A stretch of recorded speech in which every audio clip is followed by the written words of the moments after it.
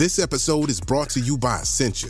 A better you starts with better hydration. Essentia is on a mission to inspire people to do what matters most. Their proprietary ionization process transforms water from any source into ionized alkaline water, providing water that's 99.9% pure with a pH of 9.5 or higher. Essentia Overachieving H2O, the #1 ionized alkaline water. Shop now. Hi, it's Stephen Colbert, and I'm here to tell you about The Late Show Pod Show, which is the podcast of The Late Show with me, Stephen Colbert, and I'm here with my producer of the podcast, Becca. Hi, Becca. Hi, Stephen. So what do people get when they listen to The Late Show Pod Show? Let's sell this thing. The extended moments, for sure, because we run out of time for broadcast, but we have plenty of time on the podcast. It's kind of like being a live audience member of the show because you get things that no one else hears. Listen to The Late Show Pod Show with Stephen Colbert wherever you get your podcasts. Hi, I'm Daniel, founder of Pretty Litter. Did you know cats tend to hide symptoms of sickness and pain? I learned this the hard way after losing my cat, Gingy. So I created Pretty Litter, a health monitoring litter that helps detect early signs of illness by changing colors, saving you money and potentially your cat's life. Pretty Litter is veterinarian developed, and it's the easiest way to keep tabs on your fur baby's health right at home. Go to prettylitter.com and use code SPOTIFY for 20% off your first order and a free cat toy. Terms and conditions apply. See site for details. Life is a highway, and on it there will be many chicken sandwiches. But there's only one McCrispy. So go ahead and hit the turn signal if you know about this juicy gem of a detour. Hello, I'm Kellyanne Taylor, and this is the Radio Times podcast. Every week, I sit down with a celebrity guest from the world of TV or film to talk about their lives, both on and off screen. To my fellow TV enthusiasts, I hope you enjoy listening. This week's guest is the actress Tamsin Greig. She grew up in London in a household with her parents, 2 sisters, 5 lodgers, and a handful of cats. Her mother had been an amateur dramatics, and Tamsin absorbed by osmosis the yearning to perform at a young age. She graduated from the University of Birmingham with a first-class BA in drama and theatre, and then worked at the Family Planning Association, before getting her foot in the door with her role as Debbie Aldridge in The Archers. Since then, she has had a glittering career on both the stage and on television. She has starred in some of Britain's most loved sitcoms, from Black Books to Green Wing, and most recently, Friday Night Dinner. In this episode, we discuss what it's like to juggle parenthood with working life, her love of trampolining, and playing a baddie in Paramount's new drama, Sexy Beast, based on the cult classic gangster film of the noughties. Tamsin Greig, welcome to the Radio Times podcast. And welcome to you also. Thank you. I've never been welcomed on the show before, and that feels so very lovely and tender. Yeah. I mean, you're welcome here too. You know, this is a shared space, and so you feel free to fill it. Okay, start me off with, what is the view from your sofa? So I'm not sitting on my sofa at the moment, so I'm going to imagine it about what happens when I'm sitting there. It's quite a big sofa so that a number of people can sit on it next to one another, but without having to touch each other, because we have kind of familial space issues, and also annoyance levels are quite high in our family. I think they probably come from me. I think it's genetic. But like, if I can see somebody like fiddling with a finger, like with something, with a pen, something, I'm constantly stopping them, because obviously then I can't concentrate.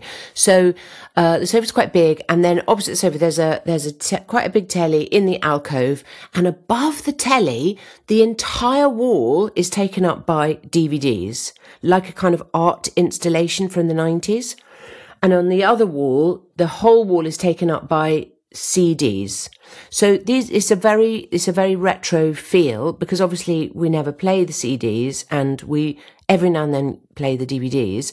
So really, it's just kind of like an art installation of, as our children probably think, just pure sadness.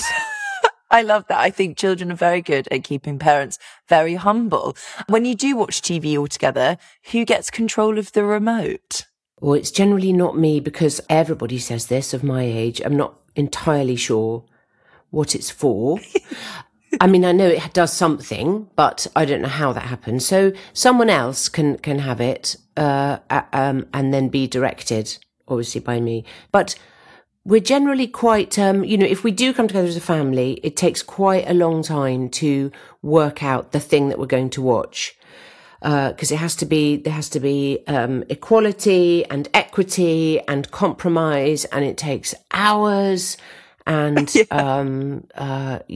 it's exhausting. So by the time we do get to start watching the thing that we've chosen, it's too late. And then I'm asleep halfway through. So I've got a reputation for falling asleep in movies, but, which I think is unfair. But there we go. That's family life, right? Exactly. What do you enjoy watching on telly? Have you watched anything recently that really stuck? Well, I do love a show. If I get into a show, then that becomes me and my husband's golden slice of the evening. We'll go, oh, do you want to do a whatever? And then we'll sneak away and do that, which is very lovely. And my dear mate Sasha Bates created this podcast called Shrink the Box, where she, as a psychotherapist, is in conversation with Ben Bailey Smith, who's an actor, performer, writer, producer, does everything. And each week they put a different character from a different TV show on the psychiatrist's couch, and then they deconstruct them. And it's the most brilliant idea for a podcast.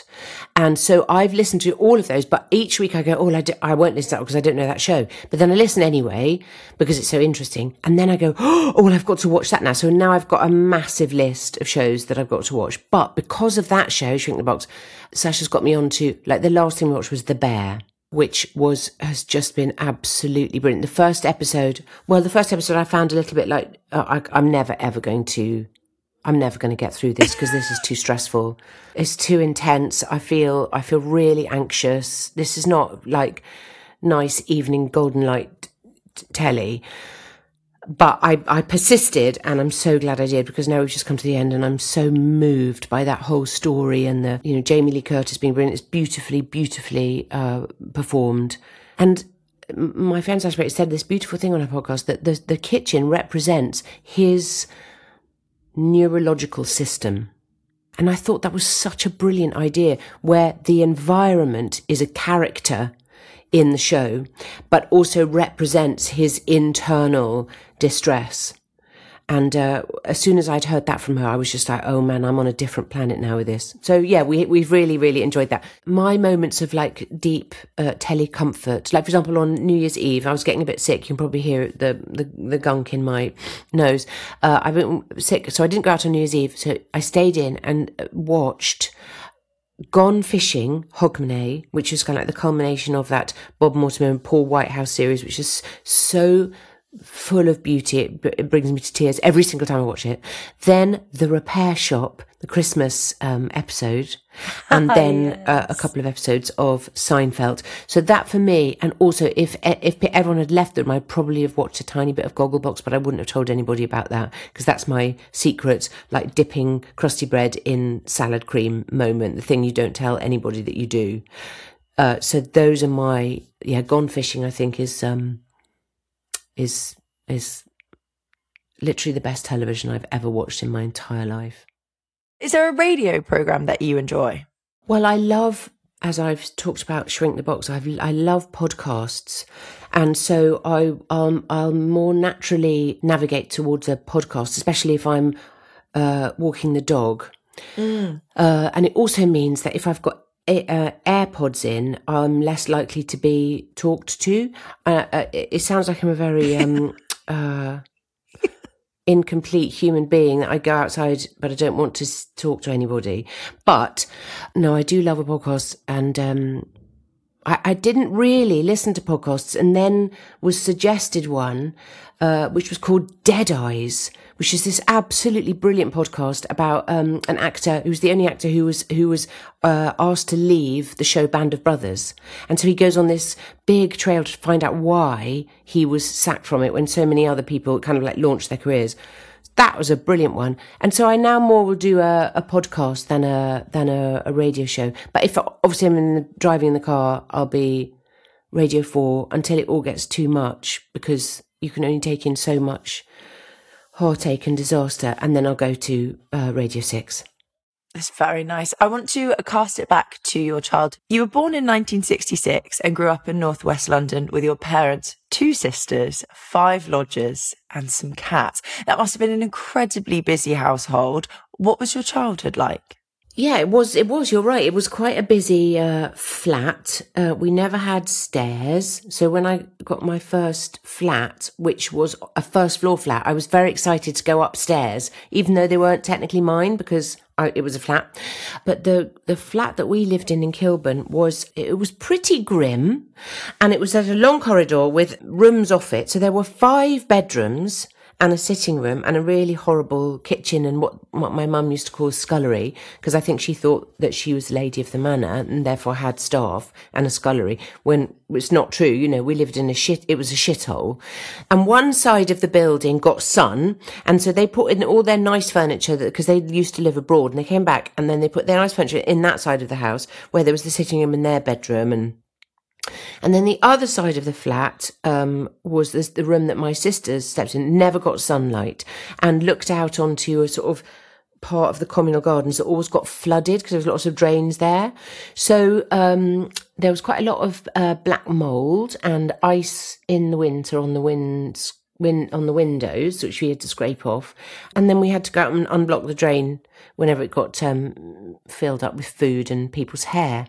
So I'm painting a beautiful picture, and there were 10 of us in this flat, and there was one loo. So wow. I did spend a lot of my childhood weeing, and sometimes, don't tell anyone, pooing into a bucket out the back door because you just couldn't get into the loo. So, happy times. I always imagine, and I don't know if this is fair, actors to realise at quite a young age that they enjoy the arts and then putting on plays. And if you've got that many people, surely that's a great audience. Well, you would think so. However, the lodgers were mostly students from the Far East or East Asia. So they were out, working, and if they were at home, they were studying. So we didn't see much of them. And also there wasn't a kind of, they weren't welcome into our family as such. They were very much lodging in the flat. My dad was much older than my mum, so he became a sort of stay-at-home dad, which was very, very unusual at the time. My dad was born in 1905 and became a stay-at-home dad in his 60s when we were very little, and so mum was then going out to work. So it was a very odd setup. Well, of course, we didn't think it was odd. We just thought that's our normal life. So people would say to me when I was out with him, "Oh, you're out with your granddad," and I'd be like, "What are you talking about? Of course it's not my granddad. This is my dad. Why don't you know that?" So dad was at home, and so I did used to sort of make up stories, and if I got him to sit down, then I'd sort of perform them, and sometimes by candlelight, which was incredibly dangerous. But he always fell asleep because he was an old man. He was really tired, and it was in the afternoon. Who doesn't want to have a nap in the afternoon? I definitely do. So there was an audience of sorts, but they weren't particularly. There was your typical matinee audience who just come in from the cold. And when was it that idea of wanting to be an actress or an actor first entered your brain? Well, my mum had done, when they lived abroad, mum got involved in the sort of expat community of amateur dramatics, which had quite a lot of status in those countries. So it was sort of semi-professional. So she'd always done that and really enjoyed that, but it had always been a hobby. So I'd sort of seen her old makeup bag and her scrapbook that she kept with the stuff that she did. So I knew that it was a thing that she had enjoyed. And she was a sort of performer in life anyway. She was born in Leeds and had an awful childhood in Leeds, but then left Leeds and then so left everything and became very, very grand, very posh. And so she was always sort of performing. And I think if you're around that as a child, I think children sort of sense when things are not quite true. So I think the idea of performing, of sort of covering up was, by osmosis. And then I went at secondary school. I did a lot of plays at school and really, really enjoyed those. And sort of that was the thing that would get me through school to the end of the day if there was going to be rehearsals. Either that or trampolining club. 2 hobbies that go hand in hand. And don't know if this is an overshare, but I feel like trampolining always makes me need a wee. Yeah, well, yeah, thanks for sharing that. I mean, it is an issue, and certainly now that I've had 3 children, those days are done. I've had to do a little goodbye ceremony to my tramp, because I did love it. I did love that trampoline. I suppose it's a little bit like that sense of flying, of being just airborne for a bit. And then, of course, I did a bit of parachuting when I was from when I was about 18. So I think that was always in there, that sense of just being sort of held in a different way. And sometimes I get that feeling when I'm doing theatre, where if there's a particularly wonderful moment that happens, you never know if they're going to happen or when they're going to happen. They happen at different times in the show, where everything goes very, very still and people sort of lean in. And that feel, it's got a similar sort of feel. I've never sort of voiced this before. It's got a similar kind of feel to it, that thing of being suspended in a completely new way that makes you see things differently and breathe differently. Like a fearlessness as well, or an ability not to fear something that is quite unusual. Yeah, to know that something should be frightening, but to step into it anyway, because something might happen that's wondrous. Do you still get nervous on stage? Oh, yeah, very, very much. I was just doing a thing at the Globe indoor space just at the weekend. It was a fundraiser for Refuge, the charity. This amazing play called Shakespeare's Women by Lorien Haynes, and it was where she collected all of Shakespeare's female characters and put them in a new play and imagined that they had all survived, but that they were all therefore survivors and part of an abuse survivors group. And each of the characters were Shakespeare characters. And so we rehearsed for 3 days and then did 2 performances on Sunday as this fundraiser, as I say. And, I'm reading from a script and someone is reading out the stage directions. I mean, literally nothing can go wrong. And it's so cold in the theatre, but I'm pouring sweat. I mean, what is your body doing to say, mate, there's a lot of danger here. You need to get out of here. And I'm pouring sweat. I'm freezing cold. I'm terrified that I literally won't be able to read the words that are in front of me because there are 350 people there. And yet there was, it was brilliant. It's a really interesting play. So, yeah, I don't think that's ever going to go away. And maybe it's necessary for performance, that maybe for all art, that, like you say, there is that sense of danger that needs to be leaned into. Do you feel that on screen as well? Is there a nervousness there? Or is that just because there's not a live audience, it feels different? Yeah, it's a different kind of fear, that because if you mess up, you can just do it again. I think my fear is my terror of time wasting, that there are so many people on set, and if I'm not prepared, I'm not word ready, and I'm not character ready, and also because I get the giggles as well. I find the whole business quite ridiculous. And the only thing, actually, I've done that a couple of times, well, a lot on film sets, where I'll get the giggles and then, we're having to go again and again and again. And one time I saw this very wonderful DOP and I saw him just drop his head down, and the look of disappointment in his whole body totally cut through my giggles. Oh dear. And it was a really interesting moment of you're just wasting people's time. They would just rather actually be at home with their families than listening to you wet yourself. It's pathetic.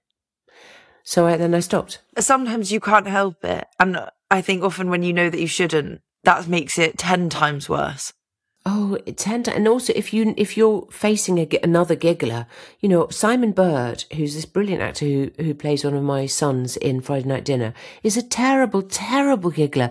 And if I know that he's struggling, it's like going and stamping on a man with a broken leg.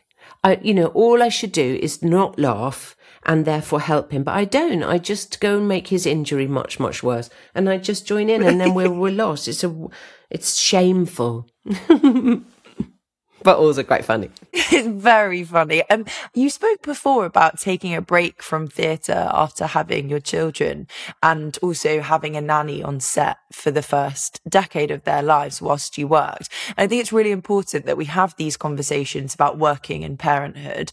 How did you juggle both? And they're doing lots of campaigns for having childcare on sets in America. Do you think that's something that would actually even the playing field or help working parents?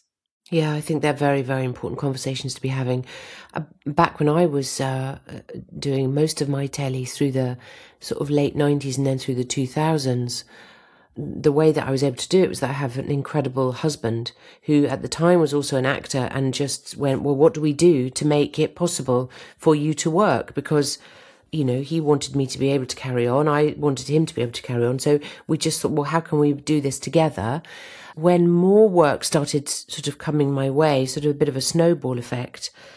And there's someone said, it was very interesting, when I was pregnant with my first child, I said, I'm really nervous. You know, how do we do this? How do I carry on working? And someone said, this beautiful thing said, babies are born with a loaf of bread under their arms. And I tried to, I thought, what, he's going to be a baker? What are you trying to say? I don't, you know, is he a future Gales? What are you talking about? But what that means is that the baby comes provided for. And so it's then a matter of trust that, you know, the baby comes and you will have enough. You know, I often didn't trust that. But it was weird because the more babies I had, the more work I seemed to get. So, you know, maybe things go quiet because I stopped having children and I shouldn't have done that. No, I had to stop having children. But then, we also had this brilliant nanny who came to work with me. And it was looking back, it's really, really hard. And talking to other actors now who are having children and having to make those sorts of decisions, I think it is a better environment now where people are braver about saying, well, you know, if you want me, then you will need to provide for me and what I'm doing here, which is, you know, feeding another human being. I mean, it was possible for me to do it and have a nanny on set because I was number one on the call sheet. You know, I don't know that they would have done that for someone who was a day player who was coming in and was number 25, do you know what I mean? Which is awful because it should be provided for. Because if you want women in the workplace, because it's such a good idea, you know, we have to deal with the consequences of that. So, yes, I was looked after brilliantly by a wonderful husband and a great, very supportive agent and very supportive producers. You know, Verity Lambert, who was producing Love Suit when I did it, she was the one who had me contractually obliged to stop filming at 11 o'clock in the morning and 3 o'clock in the afternoon so that I could breastfeed, which is, you know, it was unheard of back then. Of course, there are consequences to being a working parent. And, you know, then you only work that out when your children are grown. And, you know, that sort of removal from your child has an impact on both you and the child. But I do think that it's also very good for workplaces to see the reality of childcare and the shape that it takes now, because it is different. And, you know, we have to make space for the difference.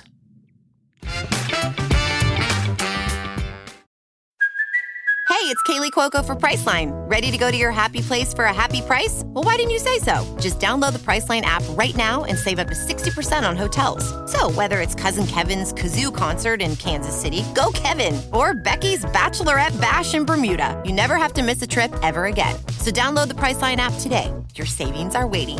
Go to your happy place for a happy price. Go to your happy price, Priceline. Life is a highway, and on it there will be many chicken sandwiches. But there's only one McCrispy. So go ahead and hit the turn signal if you know about this juicy gem of a detour. Spring is a time of renewal, so why not refresh your home with a little help from Blinds.com? Blinds.com invented a better way to shop for custom window treatments. There's no pushy salespeople in your home or inflated showroom prices. Free samples, free shipping, and our 100% satisfaction guarantee can put the spring back into your step and into your home, too. Shop Blinds.com now and save up to 40%. Up to 40% off at Blinds.com. Rules and restrictions may apply. Yeah, and I think that's so interesting what you said, and I hadn't really put that into perspective of if you have a body of work behind you and you're well known and you've established yourself in your career, you have different, I guess, hold or sway over what happens. And you see that more and more as women establish themselves, especially women establish themselves in their careers, their ability to say, no, I don't want to do that in regards to a number of things, or I want a more interesting character, or I want this or that. But it's actually, like you say, it's the people that are emerging or the people who are playing slightly smaller characters that are as essential to the script that maybe don't have those rights or ability to have that conversation. Yeah. And, along the way, I've had people, other actors, female actors asking me, saying, look, I'm pregnant. Should I just not tell them? Because they don't want to lose the job. Because there was a time when when it was okay for them to say, oh, if you're pregnant, well, we'll need to recast you because it's not going to work out for us.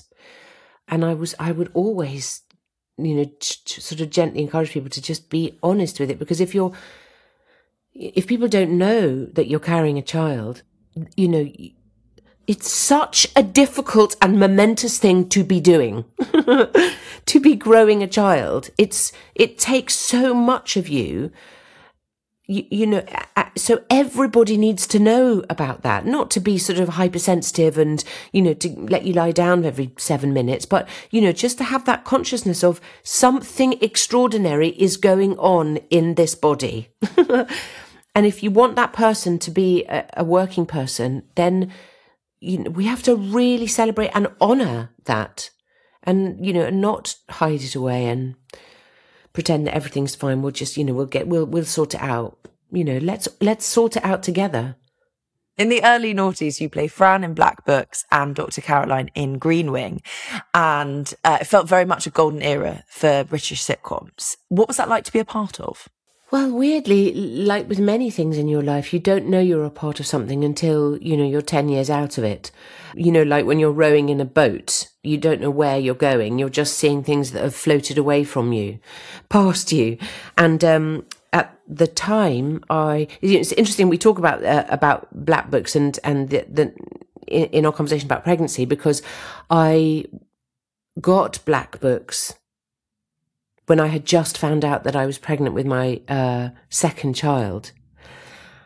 And so I went to the second audition and just thought, what is the point in being here? Because as soon as they find out that I'm pregnant, I'm not going to be offered this.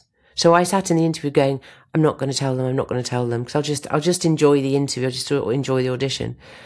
And then at the end of it, they said, well, we'd like to offer it to you. And I was so shocked, because I was then suddenly in that point of like, well, what do you do? What do I say now? And I said, okay, I have to be honest now. I have to come clean, and I am actually pregnant. So, if you want to offer it to somebody else, I totally get that. And there was this terrible silence in the room. And then they all just said, no, we want you to do it. And then they worked it out. And so the scenes where I was had to be in a sort of a tight dress, we did early on in it. And that's why I wear a lot of big shirts and ties and things and scarves, because I'm covering up this increasing bump. So I was really just trying to not be completely mad in a show that I didn't really know what I was doing. I didn't quite know what the character was doing. And also I was pregnant. So, there's a level of weirdness going on there anyway.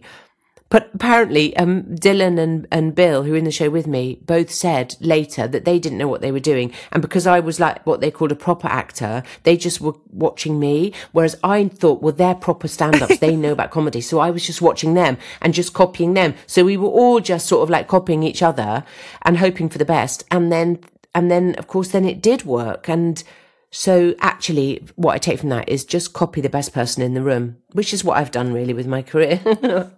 I love that. When you play a character, for example, Dr. Caroline in Green Wing, and you put on a character's hat and see inside their world, does it make you feel more empathetic for what those people do in real life? I know obviously it's a comedy, but given what's happening at the moment with junior doctor strikes, does it feel when you've kind of gone into that world that you perhaps align with those people more?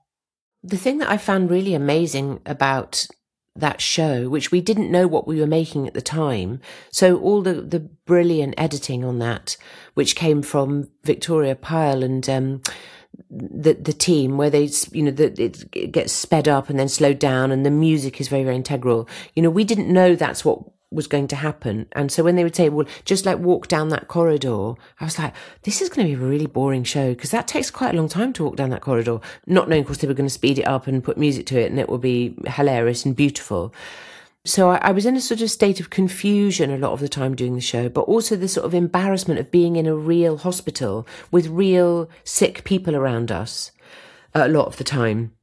And so I wasn't able quite so much to investigate their world as sort of be slightly ashamed that we were getting in the way, really, of them doing the good work. But however, since the show has been out, the number of people who work in the NHS who've said to me, oh my goodness, that show, and I say, hey, and I'm really sorry, we're not mocking what you do. And they say, no, you're not mocking what we do. It's exactly like that. And which also I find quite frightening, because if the NHS is really like Green Wing, then wow, that is terrifying, because all sorts of terrible things happen in that show. I think there's a lot that goes on. There's a lot that goes on in those wards and those buildings. And and also it's about survival. Comedy so much of the time is about how we find the joy and the hilarity and the ridiculousness of life in order to survive. And we did actually go on a picket line. The whole Green Wing cast got together, not this time when the doctors were and junior doctors were striking, but back in the day, I think sort of like 2013, I think it was that when the last one was? And so then suddenly standing with junior doctors on the picket lines, and we were dressed up in scrubs, in green scrubs, thinking, it's ridiculous, who do we think we are? But actually standing with them and seeing the reality of the politics of what they do. It's not just about doing the job. They've also got to fight to be properly remunerated for what they do. And that's exhausting, isn't it? Well, it seems like everybody's having to do that now, right? It's exhausting to say, well, I'm doing quite a good job here, so maybe you should sort of pay me well or do good working conditions. Why are we having to do that? Isn't that shouldn't we be seeing that? Going, well, you're doing a great job. You know what? I think I want to pay you more for that. Yeah. Or just enough for what we're doing, Yeah, enough. Absolutely. Enough. Your role in episodes took you to America, and I wondered if you were ever interested in doing more work across the pond and if it felt very different to making British TV. Well, the wonderful secret about episodes is that it was made by a British production company, Hat-Trick, and therefore made in London. So I didn't actually have to go there. So that was perfect. So I could actually stay at home. It was filmed in London, and then each series we went there for a few weeks just to film all the outdoor scenes of the hiking scenes and scenes on the beach and stuff. And in fact, the first series we didn't go to LA at all. So it was all wraparound green screen. It was miraculous. So it was like a heaven sent job, because I could be on a American show, even though it was a British American collaboration. It was a co-production, but I didn't have to go and live there because I didn't want to be away from. I've never wanted to be away from the children, and I've always set like a kind of 3-week thing. The longest time that I've ever been away from them is 3 weeks, and then I'll have to check in and see them again. They probably didn't want it, but I did. So yeah, it was. I couldn't have dreamt it up, and it came my way, and I'm eternally grateful. Another thing that seems to have emerged over recent years is this real consciousness about who we should be casting to play what roles. We saw There was recently quite a big debate about who should be playing LGBTQ plus characters, for instance. And we've also seen backlash for Anthony Hopkins playing the lead role in One Life, even though Sir Nicholas Winton's family wanted him to play the role. And I think it's really interesting because I think it mirrors perhaps change also happening more generally in society, where we're thinking about repercussions of our actions or having wider, more open conversations. What do you think about those conversations that are happening about actors being cast in different roles? And do you think there should be restrictions? I think what it speaks about into really is, like you say, that the consciousness that we are making decisions now about casting, which are slightly wider about the implications of how groups who are being represented or depicted might feel about a certain person playing it. You know, I think the fact that our eyes are being opened now, and often by this, you know, these new generations coming through, the ones who are looking at it going, what? Hold on, you did it like that. Why did you do it like that? Or what? You know, I think those are really valuable views and perspectives to take on board. I think it's just really about being very, very wise and very, very discerning about each project, about each person that's being depicted, and to have the conversation open about, yes, who is the best person to play this, but also who is the best person to play this at this time. You know, there was been I was very nervous when they first cast Friday Night Dinner, and I went to Robert Popper, who I knew, who wrote it, who's a Jewish man and was writing a story about his family, his culturally Jewish family. And I said, you know, I have Jewish ancestors, but I don't call myself Jewish. And, you know, I'm nervous about I don't want to ever be seen to be creating a stereotype or falling into any kind of stereotypical groove that means that you're then not going to connect with the truth of the characters. And he said, listen, don't worry, I'm not worried about that. I'm Jewish, I know what I'm writing, I see what I'm seeing, don't worry about that. Now, I think that was back in 2009. If he was making the show now, of course we would have very, very different conversations. So I think it's just really about being alive to the conversations that are happening now, and to always be asking ourselves, is this right for now? And I think that's only a good thing, right? Absolutely. And I think it is really interesting because I think a lot of the stuff, you know, that I grew up watching, Sex and the City, Friends, some of that stuff doesn't land anymore. And you do think, is it right just to cancel it completely? ? I don't think so. I think it is about seeing it within the time frame that it was created. Yeah, I think whitewashing history is problematic because it's not being honest about who we've been. And, you know, like I said earlier on, you know, people are more perceptive than you realize. And that if there is something being missed out, I think somewhere we know it. And then are just left with that sense of being hoodwinked. And also I think there's an element of us not allowing ourselves to grow up into new perspectives. If we say, well, that didn't happen, if I say to myself that didn't happen, in a way I'm infantilizing myself because I'm not allowing the grown-up part of myself to go, yeah, that did happen. What am I going to do about that? How am I going to live with that? Which I think is the process of growing up, you know, of growing into that level of self-understanding and self-forgiveness, and then transformation. So yeah, I think it's very delicate and complicated and needs more air than often we allow it. Absolutely. Look, I want to come on to speak about your latest role in Paramount Plus prequel to Sexy Beast, the 2000 crime film, which I watched the original having never seen it before and was so pleasantly surprised at how much I enjoyed it. When did you watch the original and how did you find it? Well, I'm really glad that you've watched it. I think it's sort of it does stand up. It's amazing.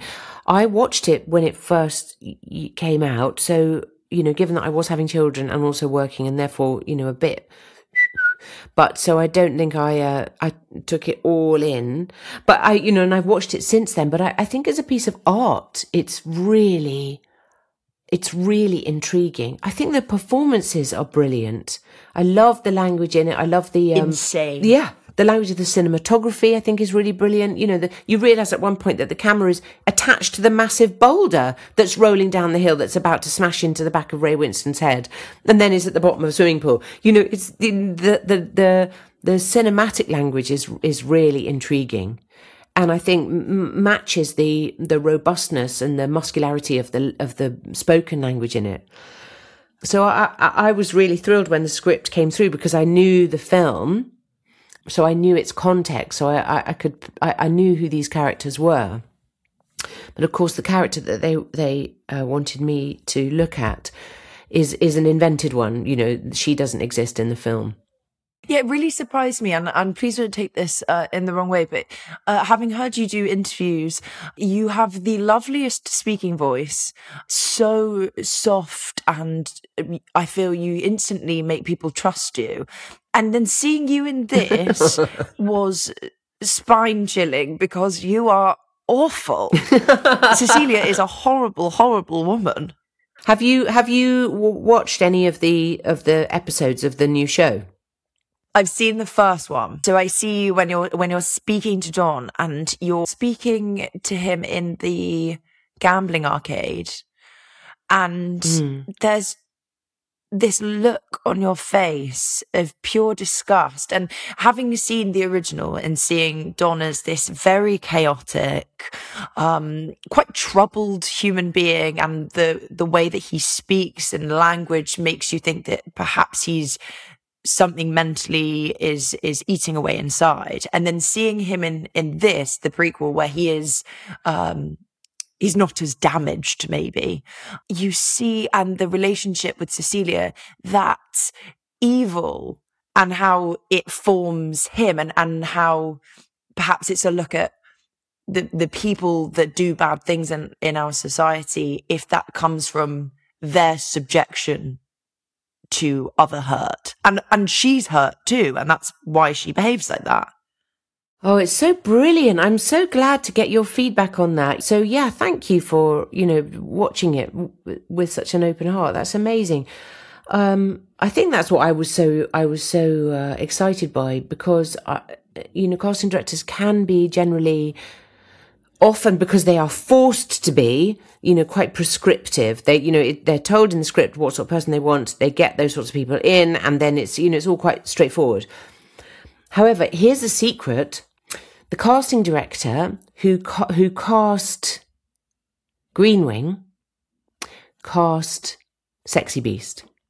And I've known Rachel. Rachel Freck and I were actually did the same course we weren't the same course, but we were at university together. So she's known me since I was, a late teenager. And so was she. And so she knew that this character had to be somebody who could play somebody it was somebody who was really terrifying, but like you say, really damaged, but was not going to live from that damaged place, was absolutely a survivor, but could also play the dark humour of her. And so Rachel has seen that sort of those elements in my work and thought, oh no, she could do that. And then I think the American team on it had seen my work on episodes, and so they knew that I could I could tell a tale. And so it all came together in that way, which I was so thrilled about, because it's very unusual for, really what we should be saying is, if we're going on from our conversation about which actors should play which roles, is like, it should definitely be only people who live in London East 14 who should be in this show. Actually, the reality is, so I think I'm probably the closest, having grown up in Kilburn. The two leads are Scottish, and then Sarah Green is Irish. We're all actors trying to inhabit a world that is not our own, which I do think is part of the craft as well. We have to be given a bit of space to be imaginative and creative in that way. Absolutely. I mean, as soon as I started watching this series, so I watched the film and was blown away because I was instantly sucked into that world. And having grown up with, I was also living in Bethnal Green for a bit and hearing the kind of East London accents. You know, I lived so close to where the Cratowins used to go to the pub, and I was thinking, oh my gosh, I'm back there. But then in the prequel, I was hoping when something's so beautifully done, you think, oh, please approach it with the same level of energy. And instantly I was taken back to that era. There's a glamour to it, intrigue. It's kind of feels very sex, drugs, brutal crime. And it feels such a far cry from today's society, even though it's set in the 90s. Why do you think we're so obsessed with that era? Oh my goodness, I'm so thrilled by your energy about this. I think maybe you should just do all my interviews for me, because that's all the sort of stuff that I should be saying about it.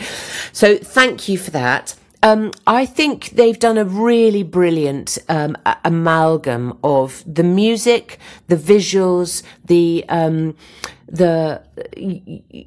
you can kind of smell the petrol of those cars. You know, that it was you can get the smell of it in your nostrils. And the way that their language is inhabited, you know, they're very embodied, which is so brilliantly demonstrated also in the way that they dress themselves and the way that they present themselves. So I just think it's we all have something in us that draws us to a nostalgia. If 10 people were sitting around now just talking about, well, what do you remember from the early 90s, that we would instantly think about the music. We'd think about the food that we were eating, you know, the fact that there were still Wimpies then and you'd pop into Woolworths to nick something. You know, we'd very quickly be drawn into Nostalgia Alley. And because this is not a period piece, but it is a look into just a little bit further back from where those characters are in the film to see, well, how did they get there into this world that, like you say, is now so different? And given that it's in the film, it's now in Spain, and London is so different out there, you know, there's a real grubbiness about it, but you know, a lived wellness in the grubbiness. I think it's really tantalizing, and there's something delicious about it, even though it is uncompromising on its depiction of the consequences of violence and the struggle that is required to survive violence. Do you love playing a baddie? What is interesting about my age now is that I only seem to be playing baddies at the moment. So it might be to do with the fact that I am this age and people don't quite know what to do with me and my old face. And, you know, my resting face is quite frightening. So maybe people have seen that, you know, that's a gold mine, that miserable old face. It is quite hard to access that kind of rage, because Cecilia is fueled by rage. The fact that she has saved herself and her younger brother Don, which is the character that Ben Kingsley plays in the film, she has saved them both from an abusive family member in a very violent way. But what she's done is that she's shown to this younger boy, when she was also a child, that she can kill monsters. She can get rid of the monsters, which is really what all parents are seeking to reassure their children about, is that I will stand between you and the monsters. But because Cecilia is so damaged herself, she does it in a really damaged way. So, you know, there is something very distressing about inhabiting that story and accessing that kind of rage. And I did... she's not in, she comes in like 1 or 2 scenes per episode, which I think is probably a good thing, because, you know, like anchovy in a dish, you don't want too much, it overwhelms it. Do you know what I mean? But it's enough to go, hang on a minute, what is that taste? What level of influence is that character wielding over these other supposedly terrifying men? Because she is the top of the pyramid. And how has she got there? I think it's really, I don't think about the idea of playing goodies and baddies. It's a very long answer to your question, a very good question. It's not about, am I playing a goodie or am I playing a baddie? Often people say, do you prefer comedy or do you prefer drama? I'm not looking at that. I'm looking at what is the truth of this person? What has been their experience? What have they survived? And I remember someone saying a really great question. The question that people come up with is, well, what is wrong with her? What is wrong with you? And actually, that is the worst possible question to ask. Instead of what is wrong with her, you should be asking what's happened to her. And then you're on a journey of compassion and curiosity and intrigue and potential redemption. And then it's really, really exhilarating. It would be remiss of me not to ask about The Archers. It's a show that's beloved by thousands, and I feel like if you're part of that community, perhaps, even though it is radio, do you get recognised more by Archers fans because they're so committed to the show, or telly people? When people come up to me, they've got that look in their eye. They're going to say something, and they go, "Oh, can I?" And I know that they've sort of noticed they want to have a word, and I've got about 1 second to work out what it is they know me from, and I try and guess, and I often go, "Oh, it's The Archers," and often I'm wrong, and they'll say something else. But because I'm now quite known for my visual stuff, people who listened to The Archers way back when now know that I'm the one that plays that, who sort of bobs in and bobs. It was more away. I'm much more away than I am present, really. But a very interesting thing happened when I was walking the dog one time, and this woman came up to me and was furious that I was not present at the funeral of my character's mother. And the reason is because I was away filming, and so I couldn't get there. But she was really angry with me, and that was quite a peculiar moment, because I wanted to say to her, I'm really sorry that it meant that much to you. But also I wanted to say to her, it's a radio show. It's a radio show, and I'm an actor, and I was doing something else. Do you know what I mean? It's like that. It's quite a peculiar confusion. Absolutely, and especially when people feel so strongly about it, and it's one of those programs, you can't help but think, okay, it's not my entire life, just a good job that I did. Listen, I'm really grateful that job came along when I was so early into my career. I think if I hadn't had that continuity early on, I don't know whether I would have made it, because I'd wonder if I have the stamina to keep going. So I'm so grateful that was there for me, and I'm thrilled that it still has its own wonderful life. If you enjoyed this episode, you might like to listen to my conversation with Dame Emma Thompson or David Tennant. Both episodes can be found by scrolling back through the Radio Times podcast feed. Thank you for listening to the Radio Times podcast with me, your host, Kellyanne Taylor. If you enjoyed listening to this episode, please do follow, rate and review wherever you get your podcast from. It helps other TV and film lovers find us. Until next Tuesday, happy viewing.